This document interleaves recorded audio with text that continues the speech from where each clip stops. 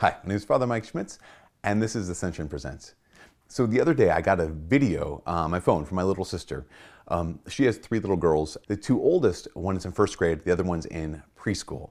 And the preschooler, they're all lying in bed, and the preschooler was sick. And just like this video of just her eyes were all red, her nose was so stuffed, and she's like, "Hello, Uncle Father Mike, I hope you're doing okay." I was just like, oh my gosh.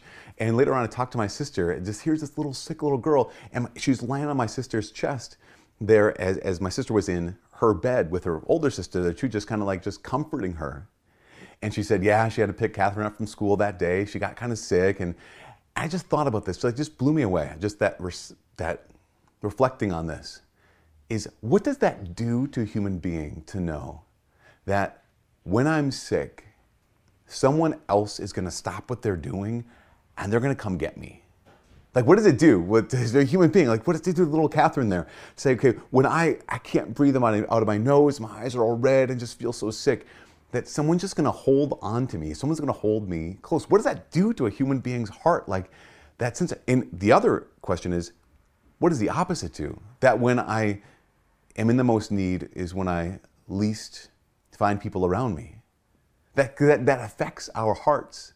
That idea that either I'm chosen, I'm loved when I'm at my best, or I'm chosen, I'm loved when I'm at my worst. You know, this is actually the message of Christianity, isn't it? Is that Jesus Christ chooses us because we're weak.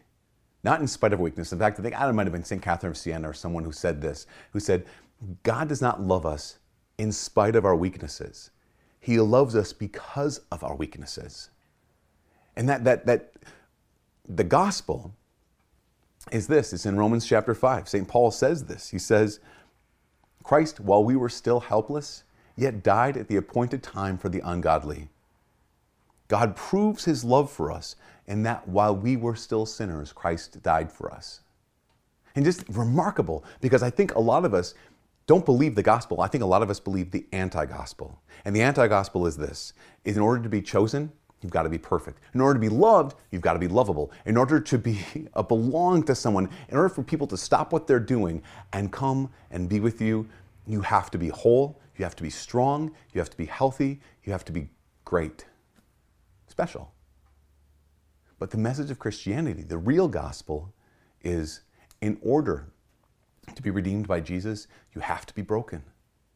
In order to be loved by God, you have to be, in some ways, you might even say unlovable. And in order to be redeemed by him, you have to be a sinner. In order to be made righteous, you have to be someone who's not righteous. Now, I know so many Christians who disqualify themselves because they say, no, I'm too weak. I'm too much of a sinner. I'm too broken. And in that case, we just have to remind them that's not the gospel, that's the anti-gospel. But to believe the true gospel is to know this: when I'm in need, the Lord comes to my aid. When I'm stuck, he comes to my rescue. And when I am dying, he dies in my place and in your place. Again, you're not chosen because you're special. You're special because you're chosen. And God does not need you to be perfect. He just wants you to be his. From all of us here at Ascension Presents, my name is Father Mike. God bless.